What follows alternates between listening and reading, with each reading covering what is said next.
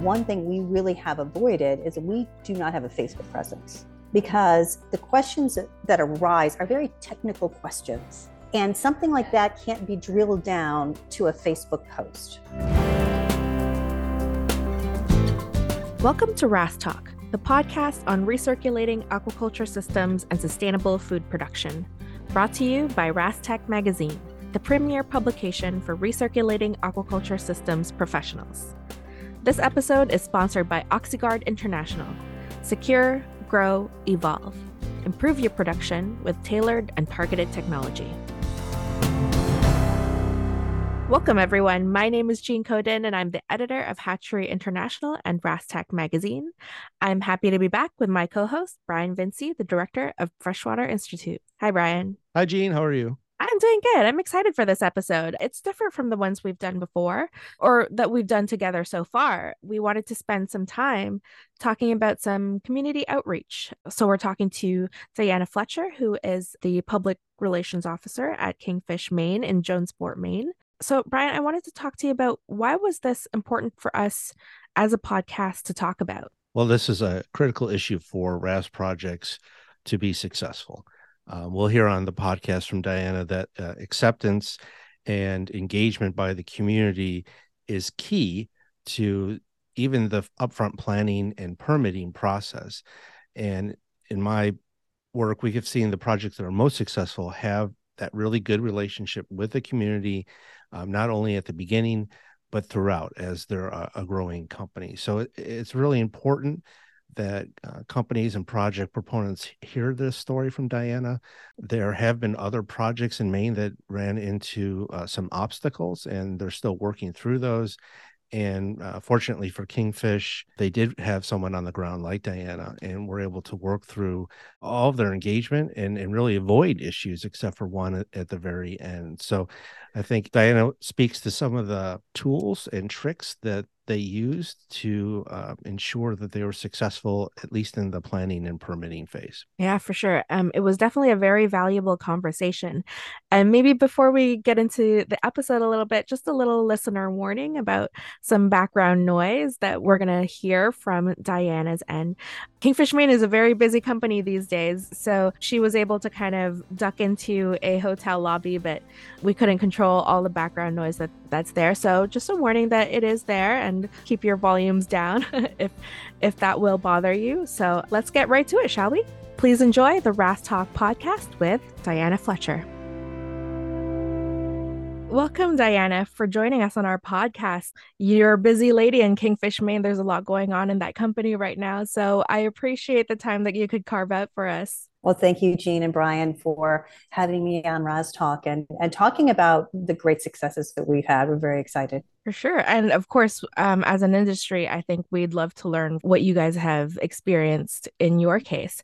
So let's get straight into it. What we're most curious about is the latest developments with Kingfish Maine, which is you've completed the last sort of hurdles of the permitting process. Can you tell us a little bit about that? Yes, I'm thrilled to say that we have received our building permit from the Jonesport Planning Board. And that's really the last piece of the puzzle that was needed for Kingfish to move ahead with construction of the site in Maine. We have all of our state and federal permits. We've worked on those over the past couple years.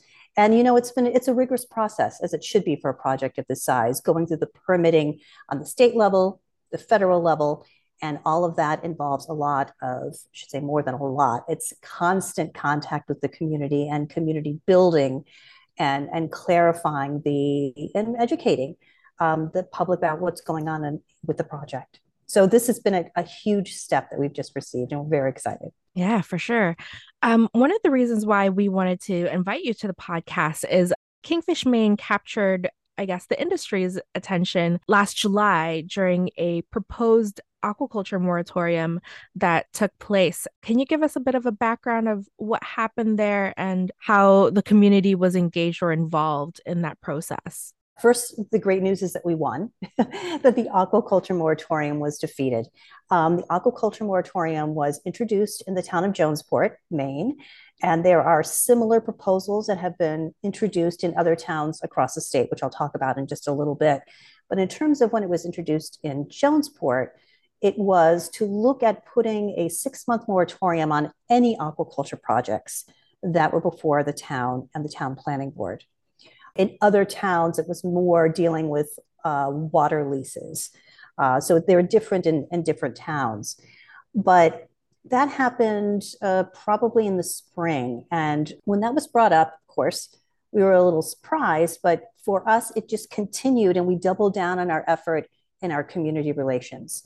Just to back up, and I'll give you a little bit of information now, 2019 is when Jonesport was first selected as a site for a main location. We had already been working with the community. We actually had 25 plus different types of meetings with the community, whether it was coffee with Kingfish, or whether it was educational library sessions, or going to the fire station during the pandemic, socially distanced, to meet with people. So this had been ongoing public outreach.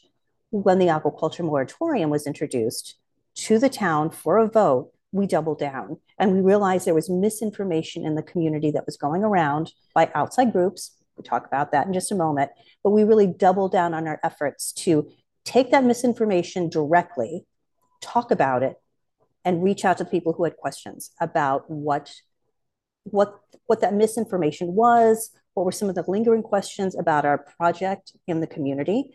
And the end result was it was the largest turnout ever for a vote in the town of Jonesport, whether it was an election or a town meeting. This was during a town meeting, and the community defeated the aquaculture moratorium in a 2-1 vote, 201 to 91. And it was really a clear message from the residents that they wanted projects, they wanted aquaculture projects to come into the community for economic development. And it was a very, very clear, and I think a very decisive message that was sent to the town and to the opposition groups as well. Can we backtrack a little bit about what Sure. was the catalyst for the aquaculture moratorium? Like, how did it play out? It seemed like it took place within like a short few months, but so much has happened.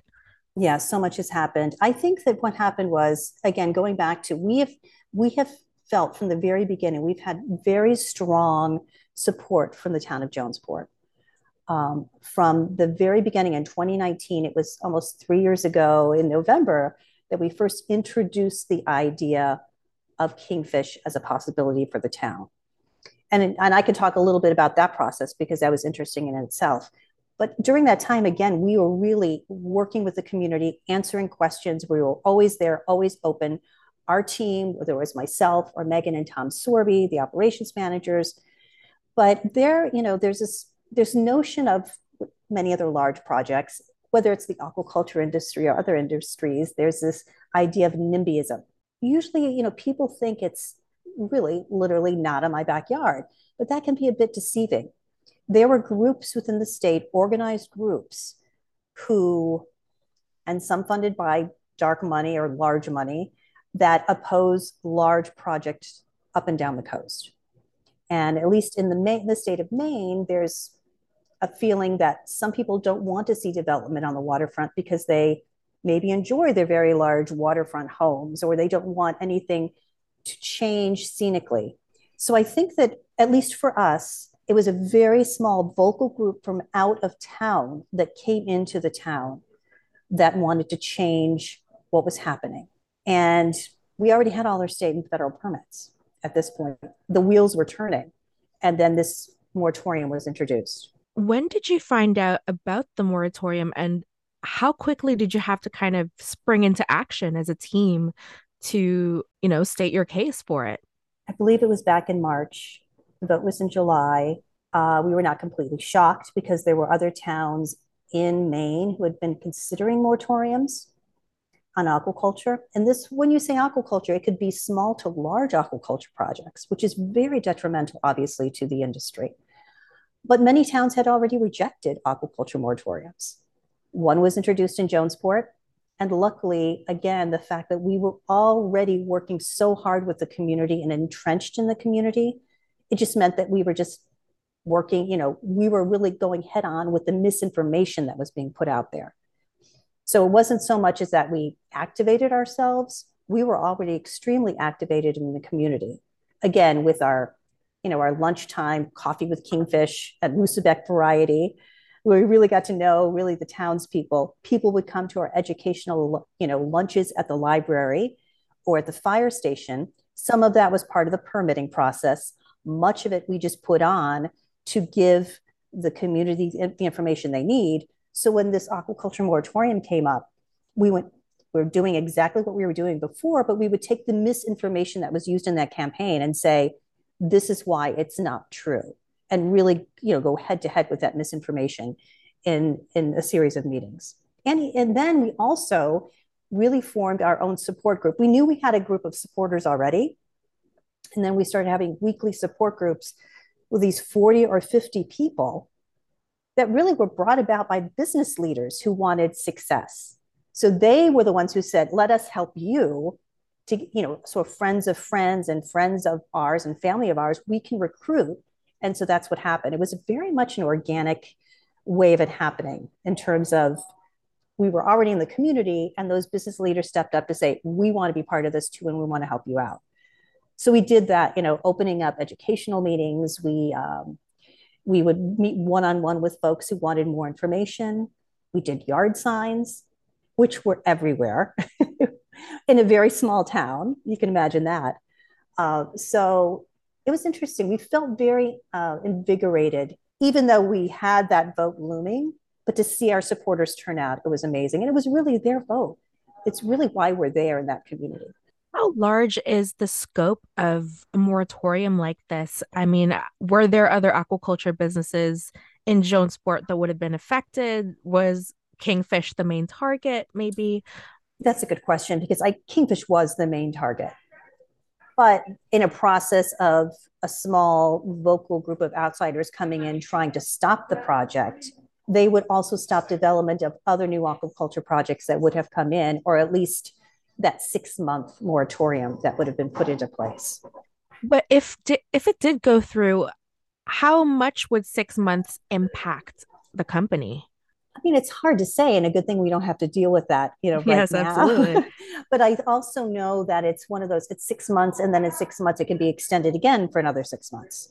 Okay. So, that's a very good question. And I think for us, it was, obviously we felt as though it was targeted at us, but we also know that there are other aquaculture companies. I mean, in the state of Maine, I think there are over 300 small to large aquaculture producers. There are aquaculturalists, we can say, because they could be single people to very large entities. So it's to have that type of a moratorium put on an industry is very, very difficult. Before we kind of celebrate a little bit about, what took place with moratorium and the good news that event was, I wanted to kind of understand what you said, that this sort of outside group that wasn't even part of the community came in and proposed this idea. And you mentioned also that similar things were kind of happening in neighboring towns within the state.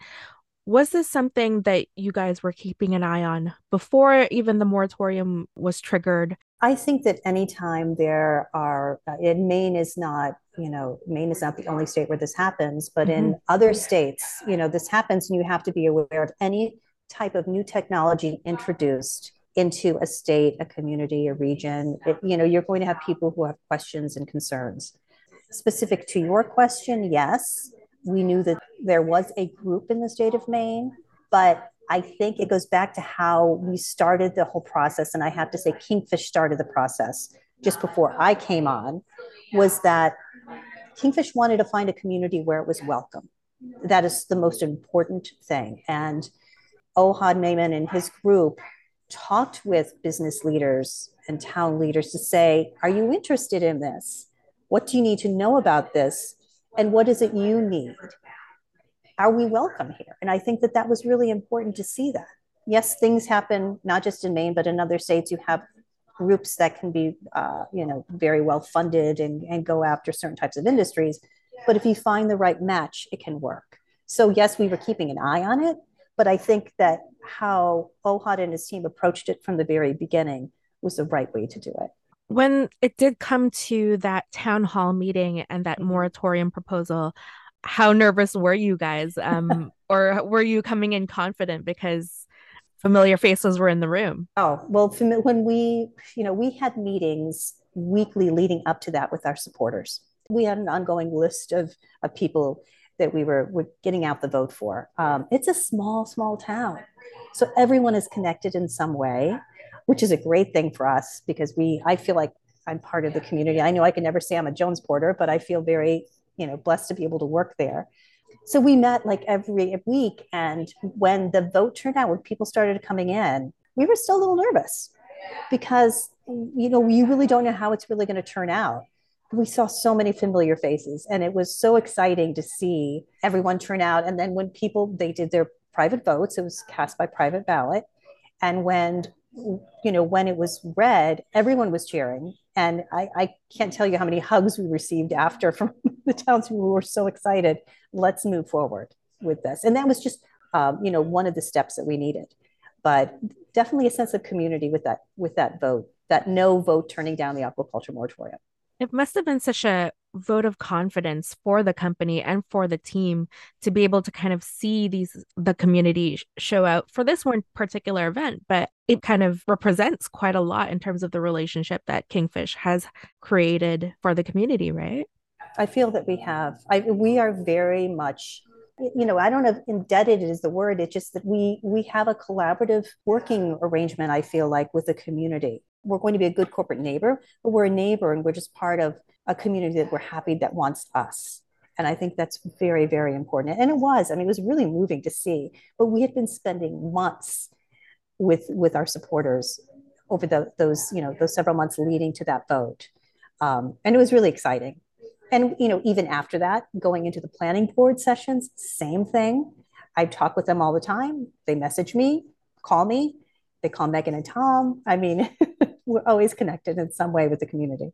Diana, it's great to have you on the podcast. So welcome. Thanks so much. You've mentioned the success with the Jonesport community and that OHAD and the Kingfish team had surveyed essentially other towns. Mm-hmm. But could you tell us a little bit about what towns they might have targeted? What was in the search window for Kingfish in those towns like Jonesport? Well, I think that, obviously, and I know that Kingfish, this was prior to my joining Kingfish, but they had looked at other locations, I think 20 locations up and down the East Coast. So obviously access to water, coastline was very, very important. A large, plot of land. Those are some of the very obvious things for this, RAS system. But I think it goes back to they wanted a community that was open and welcoming and eager to bring jobs and economic development to their area. So I can't, I don't know the exact towns because again, it was before I started working with Kingfish, but I do know that when that search honed in on Jonesport, that they brought in members of the business community, town leaders, people who had been, they were Jonesporters for life, to say, okay, what is it you need? What is it you're looking for? And this is what we have. Let's kind of share our plans together and see if it's something you're interested in. When did you come on with Kingfish Maine? When did you run into OHAD and the team? 2019, when their search was underway. And I was working with Maine & Company, which is a nonprofit economic development group in the state of Maine that helps businesses. They provide private businesses to other companies who are looking to locate in the state of Maine, whatever it may be, not just aquaculture, but different types of, industries. And I had met Kingfish through Maine & Company and was able to travel to Jonesport and meet with some of the groups there as well. And then actually put together that meeting, which was the end of November meeting in the library. And I can distinctly remember all of the holiday decorations in the library, and it was all ready for Christmas.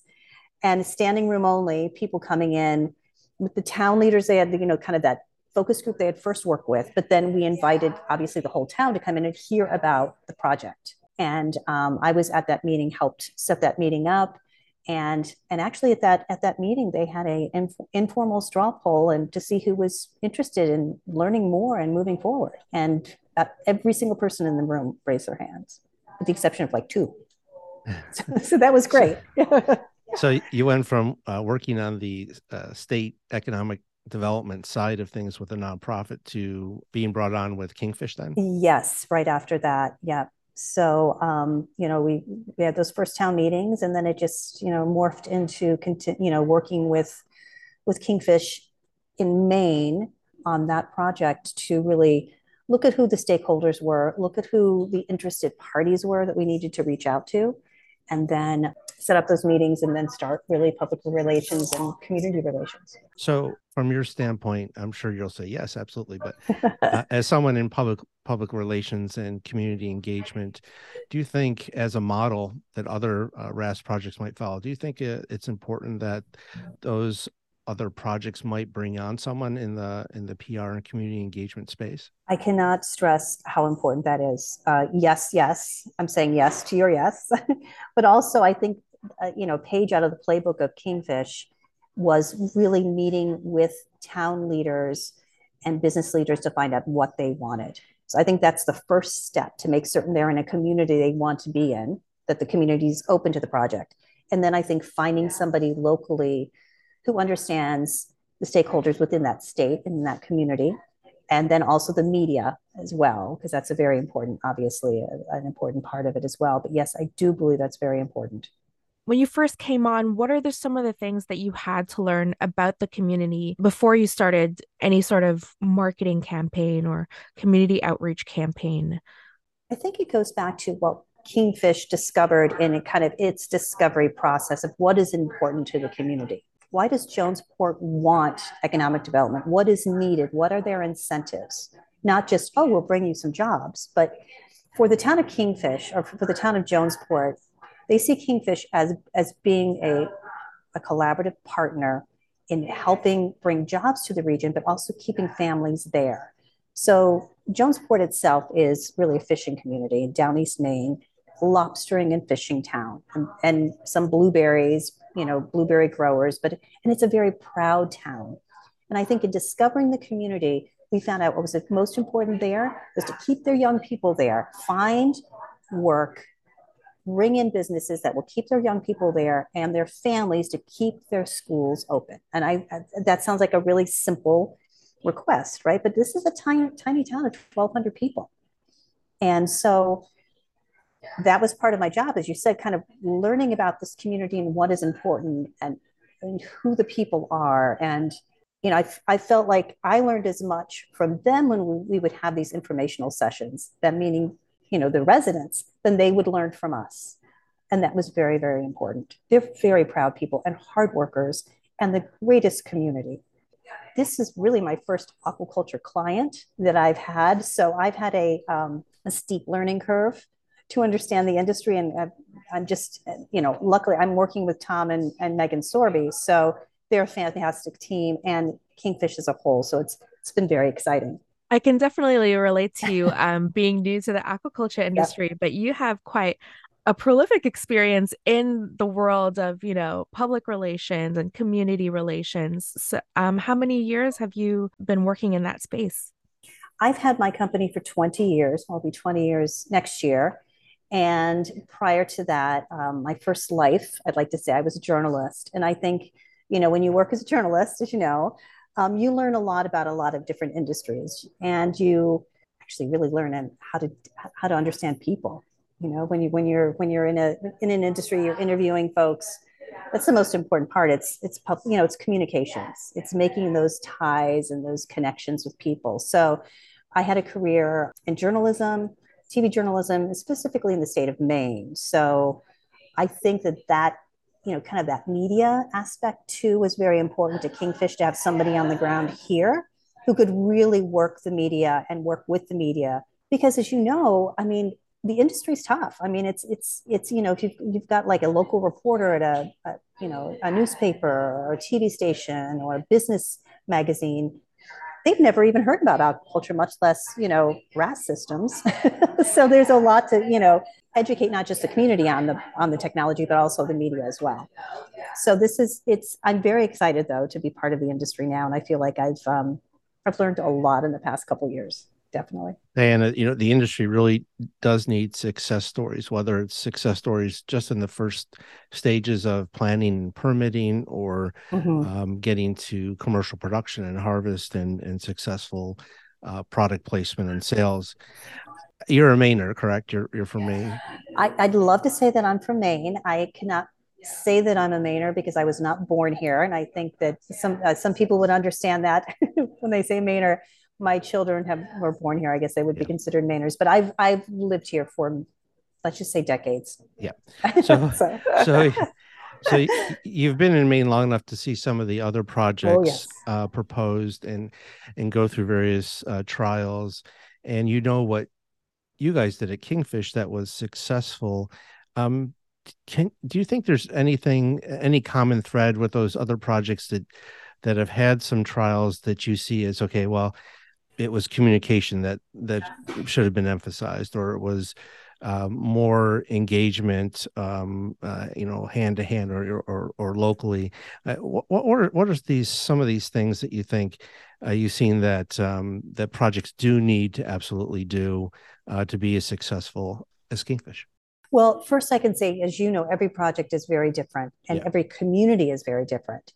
I can just tell you from like our own personal standpoint for the Kingfish team is that how Kingfish entered into requesting and asking Jonesport if they could be part of that community was really the first step.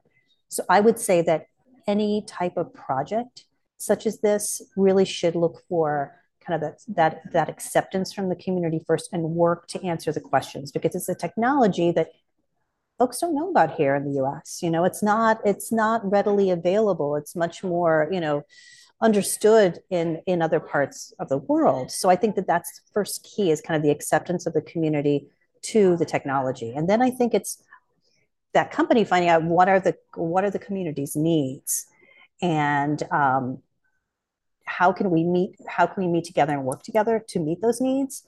And then after that, it's who are the stakeholders, who are the groups that might be concerned about things, meet with them one-on-one. But then it's really building community. And it's about transparency, being transparent from the start of what the project is about, completely transparent about the process, and answering and being on top of any concerns that may arise. I will also say that each community has a different way of communicating. And I will say that in Jonesport, it's face-to-face communications. Yes, we have an email, that goes around. I have a supporter email list that I'm constantly talking to our supporters, but they want to see you in person. And so you can imagine during the pandemic, we had to find ways to make that happen in socially distanced areas. So I think that it's just constant communication, transparency, being open about the process from the very beginning, and also just being connected to the community in any way you can. I mean, I've talked about kind of the lunch and learns that we did, the coffee with Kingfish. We also work with the high school. We're going on our end of the second school year with a high school aquaculture program. In 2020, we brought in a 400-gallon mini RAS system for the students at the high school to raise fish. Turned into an aquaponics program the next year. This year, that class harvested the fish, used the vegetables from the aquaponics program, and made fish tacos for the entire school. That is a service that we are giving to the high school and working with the high school. So that's another touch point that we've had over the past couple of years. So I think to answer your question, what can projects do? Community involvement, it's as important, it's required as part of the state permitting process in the state of Maine to have these public hearings, but really constantly be part of the community and be open to their questions and their concerns. I was going to ask you what common mistakes or common shortfalls have past aquaculture projects.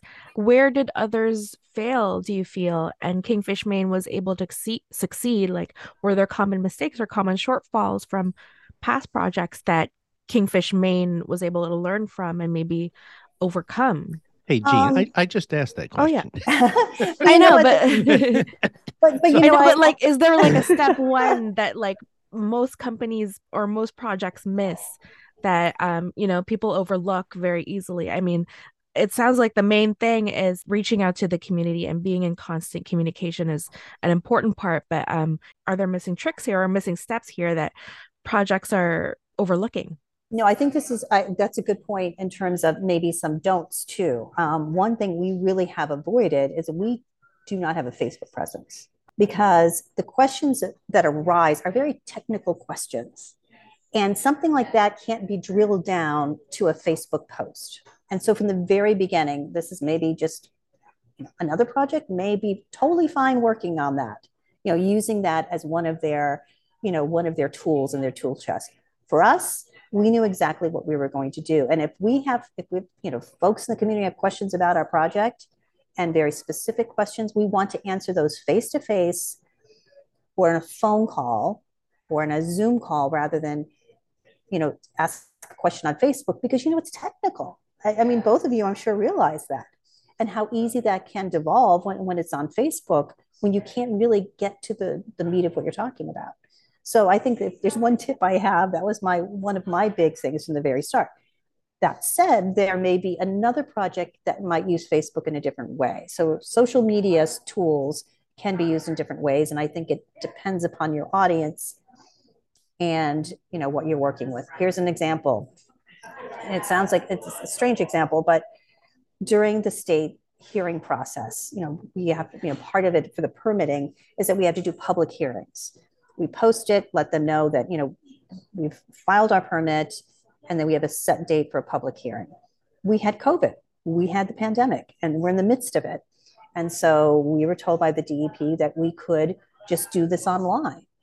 But that wasn't good enough for us. We knew that not everybody in that community, in the Jonesport community, felt comfortable going online to listen to our presentation. So we did a socially distanced public hearing in the town fire station. The chairs were 6 feet apart. Everybody was wearing masks, and we did it online as well. So we kind of doubled down on that because we realized that at least for that community, that the way that people really want to connect is in person. And that was very important for us. So I think that that's one of the tools, at least for us, that worked. But again, I think every project is very different. Diana, earlier you mentioned some of the ways that you addressed the misinformation that occurred during the Jonesport moratorium time period. Thinking back on it now, do you have any best practices for how projects might address these kind of misinformation or anti-aquaculture sentiment? For us, and I know that it's different case by case and every project can be very different, but for us, we had been through the process over the past 2 years of being completely transparent, talking about the project. It did not change from the start either. Nothing changed in our permits or our process. But we decided to take on the misinformation head to head. We would have those informational meetings at the library, and we would have a PowerPoint presentation that says, this is what you've heard. This is in fact false, and this is why it's false. And we would go step by step, each and every piece of misinformation that was out in the public. This actually helped bring more supporters to us because it was a matter of distorting facts. At least that's what the opposition was doing. And the people who sat in those meetings understood everything completely as we were spelling it out. We also launched a Jonesport Fish Facts website where it was just basically, these are the facts about our project. Bullet point, make it as simple as possible. And that was very important to do as well. And we would have handouts at all of the meetings as well. Yeah, that website sounds very instructive and maybe a critical piece for you guys. Yeah, and I think it's, going back to what I mentioned earlier, is that we did stay off social media just because it's a very technical project. You can't give technical information in a social media post. It's easy to get into a rabbit hole, let's just say, in terms of when you go down that road. So that's one thing we did avoid. Those folks who had questions and concerns come to us immediately. We will answer those directly, and then we have it on the Jonesport Fish Facts website as well. That's actually really interesting for you to be able to say, online presence, social media specifically is not, the best way to disseminate information. Was the best way for you to disseminate information in those in-person meetings? Like, how did you invite people? Was it through the relationships with your stakeholders? Is that how you kind of spread the word? Yep, we would tell the local reporter to make certain that it was in the weekly edition of the paper. We would also post it through the libraries. We would go through Facebook. We would do just a little post. We would say to the library, do you mind posting this to let people know because people would look at the library website, and word of mouth. Moosebeck Variety, which is our gathering spot, they'll have a little sign on their door saying, our weekly meeting, or if we were having a meeting at the library, it would also have a sign there. That's where everybody goes. Everybody goes for their coffee there. In fact, we'll be there tomorrow, meeting with people. So word would spread fast. Everybody knows everyone in that town. So it was very easy to do that. Well, thank you so much, Diana, for sitting down with us and sharing with us all your knowledge and your insight.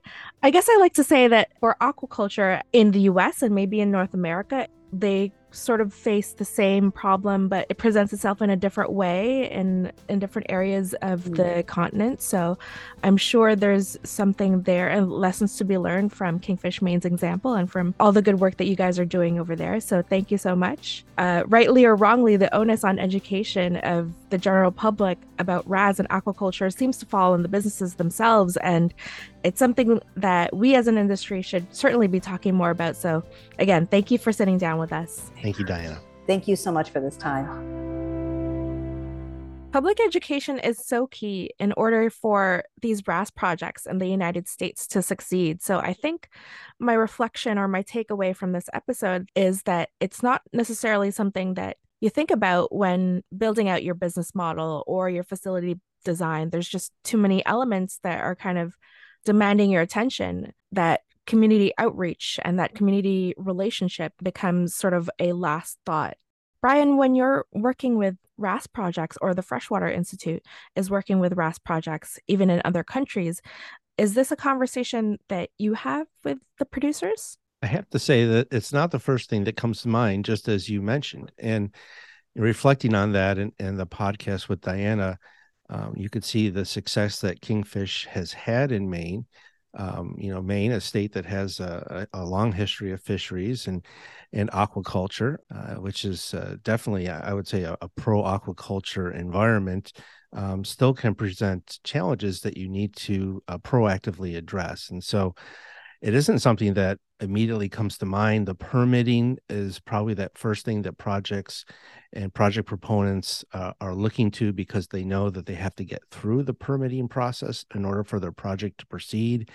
And we've seen, in the recent, 12 to 24 months, projects having issues with the permitting phase and the community acceptance phase. So clearly, Kingfish had success by having someone on the ground with Diana.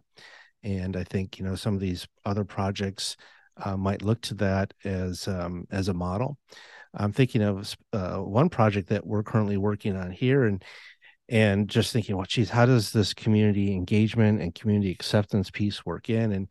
And really, the person who's on the ground already, who is the proponent, has done the homework there just by being someone local to the area, having built the networks throughout his lifetime with various businesses and stakeholders in the area. So, that's another way to address it, by having someone who is, already local and part of the project team. Yeah, absolutely. And hopefully with Diana's episode and Diana's insight, we can kind of provide our listeners in the industry some tools and some ideas that they can apply to their own projects. Absolutely.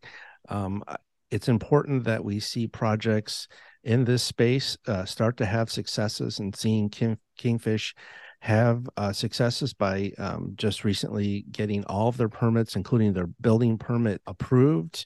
It sets a goal and a bar for other projects that, yes, you can succeed at this. You have to have the right approach, and that may be specific to your community.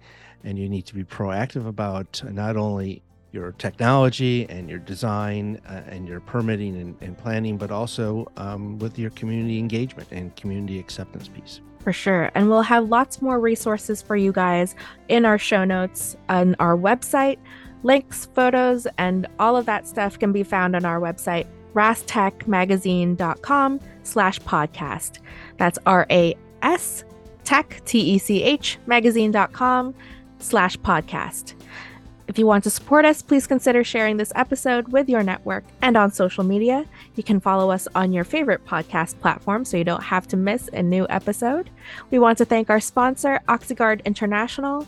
Secure, grow, evolve, improve your production with tailored and targeted technology. Thank you for listening.